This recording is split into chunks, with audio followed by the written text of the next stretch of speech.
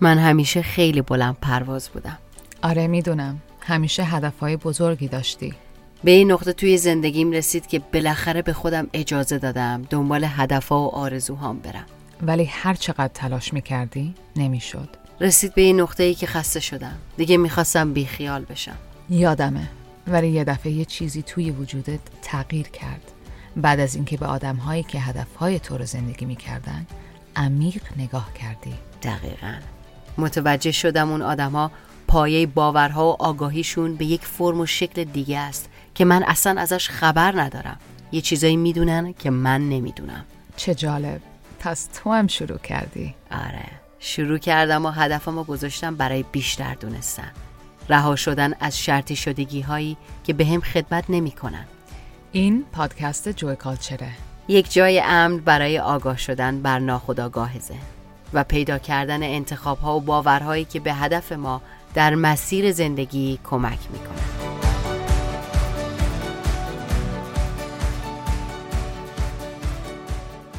سلام به همگی، خوش اومدید به جوی کالچر. من آنوشا هستم. من تورنج هستم و امروز راجبه خیانت به خود میخوایم صحبت کنیم. من اینجوری کردم برای اینکه یادم رفت فارسی چجوری بگم. self betrayal، خیانت به خود. خیانت به خود، وقتی که آدم به خودش خیانت میکنه. اوکی. آره، میخوایم یه ذره در مورد این صحبت کنیم، یه ذره از تجربه هامون که چقدر به خودمون خیانت کردیم. نه اینکه از عمد، خیلی موقع ناخودآگاه آدم این کارو میکنه. همش ناخودآگاهه. بعضی آدم متوجهش میشه و هنوز تو اون پترن میمونه چون میترسه. همیشه هم ناخودآگاه نیست. بعضی وقت بلد نیست چه جوری بیاد ازش بیرون.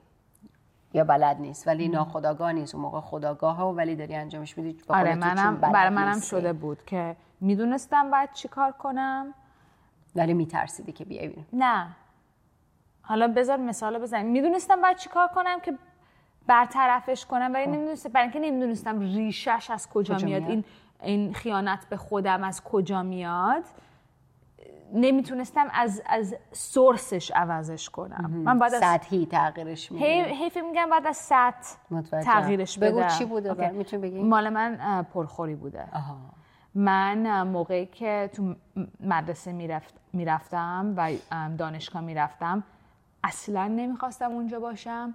اصلا یه جوری درس میخوندم که چون یه رشته میخوندی که دوست نداشتی. یه رشته میخوندم که دوست نداشتم و اصلا فکر میکردم باید 20 بیارم تو همه چیز یا میمیرم. برام اینجوری بود. یعنی شبا نمیخوابیدم، همش ردبول میخوردم، انرژی درینک میخوردم. اصلا یه جوری زندگی میکردم که واقعا خیلی ظلم میزدم به بدن خودم. ظلم میکردم به بدن خودم و رابطم با غذا خیلی بد شد. من آنوشا برای سالها یه هویج نمیتونستم بخورم بدون اینکه حس گناه کنم. برای اینکه اصلا اینو نداشتم که مثلا اینقدر بدنمو باید دوست می‌داشتم، خودمو باید دوست می‌داشتم که بگم من اینقدر می‌خورم یا فقط این چیزا رو می‌خورم، این چیزایی که بعد حاضر نیستم بخورم. چرا خودمو اذیت کنم؟ چرا به خودم ظلم کنم؟ ولی برای اینکه اینو نداشتم، برای اینکه اینقدر ظلمای بزرگتری می‌کردم که این وسط هیچی نه و حالا دیگه منظر اصلا حالی نبود که من دارم تو زندگیم خودمو چقدر هارم می‌کنم. به خودت ضربه میزنی. آره. خب ببین خیلی موقعا که ما وقتی که پرخوری عصبی داریم، کم خوری داریم، از اون ور همیشه هم که اینا همش فقط از تعادل خارج شده. خواب زیاد، آره، یک نشونه است. یا مثلا خواب زیاد، کم خوابی، اینایی که به حالت دنیای فیزیکی خودشو داره نشون میده، در موقعی که داره اتفاق میفته ما اویر نیستیم. یعنی چی؟ یعنی حضورمون پشت چشا و گوشامون نیست، در لحظه نیستیم. حضورمون تو افکارمونه، اون بودنمون توی پروگرامیه، به قول تو یک برنامه‌ایه، تو یک تراماییه که گیر کردیم توش و متوجهش نیستیم و از اونجا حضور داریم. تو وجودمون، تو بدنمون، پشت گوشامون، پشت چشامون حضور نداریم و اون لحظه داریم به حالت اتوماتیک همون غذای زیاد می‌خوریم یا اصلا غذا نمی‌خوریم یا زیاد می‌خوابیم یا از من خیلی اصلا نمی‌خوابیم. من چیزی که راجع به زندگی فهمیدم اینه که اگر یه چیزی در شکل کوچیکی تو زندگی من خودشو نشون بده یعنی یه چیزی بزرگتر پشتشم هم. یعنی من وقتی مثلا هیو میشستم یک خروار غذا میخوردم، غذای بد میخوردم و داشتم توی پروگرام بودم، اصلا نمیتونستی منو یعنی قطعم کنی، یعنی اتوماتیک بود. بعدش میرفتم وای چی کار کردم، بعدش مثلا یه هفته مثلا رژیم سخت. ببین هر دوش از بالانس خارج شده بوده، برای اینکه اصلا داشتم یه رشته میخوندم، دنبال یه زندگی بودم که اصلا خودم نمیخواستم. یعنی این بزرگترین خیانت به خودم بود که بقیه رو راضی کنی با خوندن اون رشته. آره. با اون زندگی که مال تو نبود و به دست بیاری. آره. که بقیه رو خوشحال کنی. آره. یعنی رو خودت پا میذاری که بقیه خوشحال بشن. خب اتفاقی که میفته اینه که اون لحظه تو حتی اگه به اون زندگی دلخواهی که مد نظر خودت نبود و مد نظر بقیه بوده برسی، تو تا ابد از اون افراد خوشت نمیاد، ریزنتشون میکنی، ازشون دلچرکین هستی، ناراحتی، حتی اگه شاید نشون ندی از خودت هم. و دیگه از خودت که دیگه جای خودش رو داره. مثلا اینجور ظلم یعنی یه نوع نفرت به خودت. آره. یه نوع نفرته. آره. ما به نظرم یکی از بزرگترین خیانت‌های به خود موقعیه که باید بگیم نه. دلمون، قلبمون، روحمون میخواد بگه نه، نمی‌کنم، نه نمیخوام، یا نه نمیتونم، اینو نه توانش رو ندارم، نه زمانش رو ندارم، اصلا نه، فقط نه. و میگیم آره، میگیم بله چشم انجام میدیم، بله حتما اونجا هستم، بله وقتم مال شماست، بله تمام زمانم و جونم و روحم و روانم و همه چی اینم تو فرهنگمون هست شما. که از خودمون اصلا ما میگیم قربونت برم. اصلا این حرف قربونت برم یعنی من از خودم میزنم، قربانی میکنم خودم رو. آره اصلا اشتباهه تو فرهنگمونه. به همه میگیم و واقعا فیزیکی وقتی که قراره بگیم نه، هممون قراره بگیم نه و نمیگیم، بدنمون برامون نمیگه. به حالت مریضی‌های فیزیکی در سالها بعدش بدنمون میگه نگفتی، وجودمون میگه نگفتی، بدنه 3 سال بعد زخم معده میگیری. 4 سال بعد مشکل هضم به هم میزنی و میگی مثلا چون خب بگو چرا؟ به خاطر که وقتی که ما نمیگیم نه و میگیم آره توی موقعیت جدید قرار میگیریم که دوستش نداریم یا استرس بهمون میده یا استراب بهمون میده، خب بدن تو وارد یه شوک میشه. یه شوک خیلی ریزه. عادت فکر میکنیم به این شوکای ریزم عادت کردیم، ولی بدن خودش عادت نکرده. بدن هوشو نداره که این عادتو بکنه. چیکار میکنه؟ خیلی اتوماتیکلی واسه که شما اون لحظه توی موقعیت جدید که دوستش ندارین بتونید فکر کنید و درست جواب بدید، همه خون رو میفرسته توی سرتون که بتونید فکر کنید. و همینجور که خون توی قسمت محور همش توی این حال هستیم، آره این محور شکم خون خالی میشه و شما خون کافی به قسمت شکمتون و بدنتون و قفسه سینه نمیرسه. خب تعداد این بالا میره، هی میگی آره آره آره به جای نه نه نه، هی این خون میره توی سر، تکرار یا توی جاهای بدن دیگه because you go into fight or flight. آره میگی؟ توی جنگ یا فرار. وقتی تو استرس میریم بخاطر همین خون نمیره تو اون دجاجه که خیلی هم میگن ما مشکل هضم داریم. گوارش. آره. زخم معده. پس ما خیلی از موقع‌ها میترسیم بگیم نه برای اینکه از یه نتیجه‌ای که نگفتنمون داشته باشه میترسیم. آره. ولی نتیجه نگفتن خیلی زیاد بیشتره. نتیجه is a positive thing. How do you see the negative version of it? نتیجه همونه، ولی باید بگی آره نتیجه منفی که میذاره آره. خیلی وحشتناک‌تره روی بدن تا اینی که حالا به یک نفر بگی نه والا اون رو.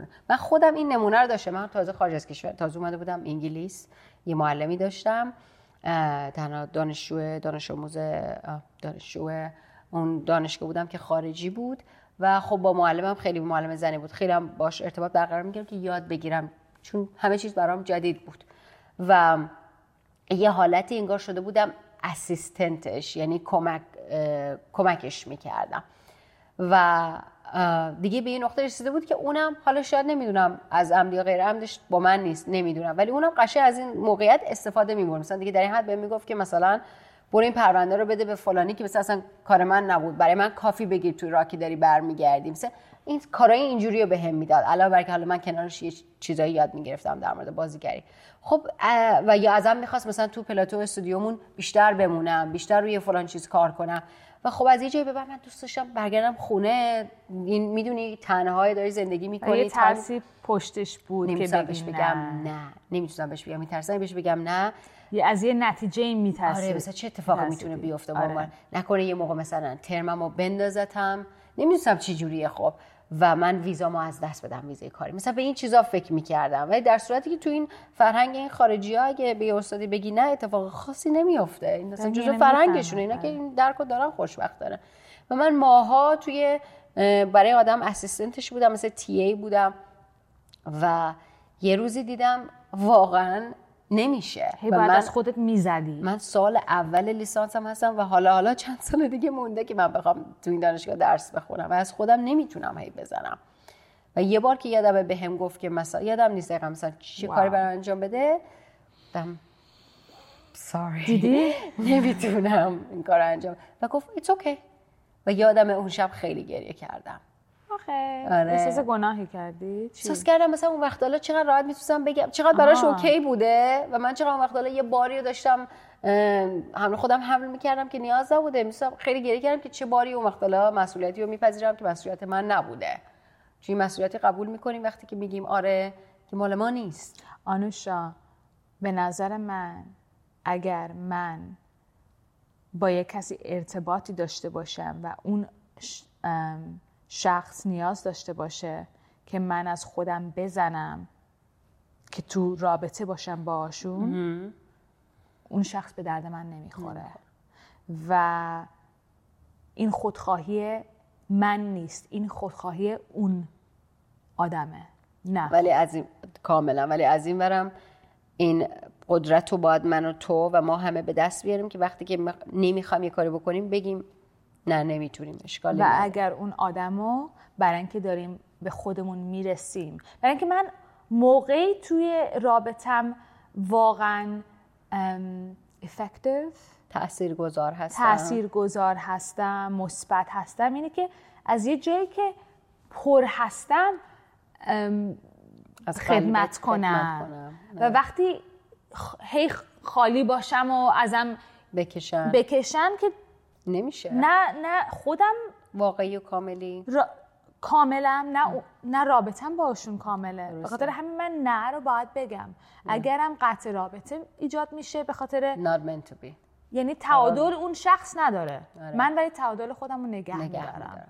درسته. وابسته به چیزی که تو، اون قدرتی که مال تو درش میستی، وابسته به اون آدما میان و میرن توی زندگیت. ولی اگه تو از تعادل خارج شده باشی، اونا هم میان و هر چقدر میخوان تیک میکنن و میرن. آره بگم هم چجوری من برگشتم به تعادل توی چیز خودم. من دیگه خیلی دیدم که وضعیت هلثم گندش در اومده. دیدم قشنگ افسردگی که داشتم، خیلی هم بدجور میخوردم، اصلا health به فارسی سلامتیم اصلا خوب نبود. و وقتی فهمیدم که من دارم چه خیانتی به خودم میکنم و باید این دانشگاه رو قطع کنم و برم دنبال کارهایی که خودم میخوام برم دنبالش، اون موقع پرخوریم اصلا استاپ کرد. الان آنوشا به من بگو تو اصلا نمیتونم اصلا اینو من کانکت کنم که من بس کنم که من برم یه چیزی الان بخورم بعدش بگم وای وای وای نباید اینو میخوردم.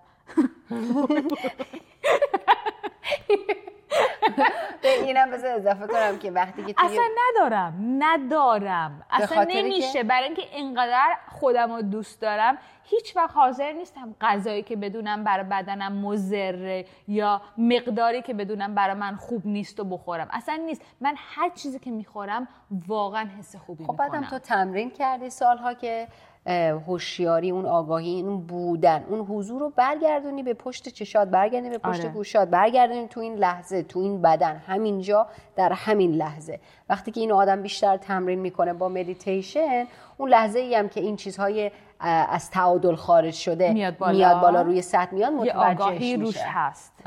متوجه میشی. آره. همین دیگه. مرسی دوستان. اگر فکر میکنین این ویدیو کسی دیگر رو کمک میکنه خواهش میکنم شیر کنین. بله. و کامنتاتون هم بنویسین. آره شما چطوری به خودتون خیانت کردین؟ چه راهی رو پیدا کردین واسش؟ چون وقتی که ما با هم دیگه قسمت میکنیم که همه این مسیر رو گذروندیم، متوجه میشیم که در درد و غمی که داریم تنها نیستیم و این خیلی مهمه. میتونیم کمک برای کس دیگه ای باشیم. بله. شب و روزتون خوش. بای.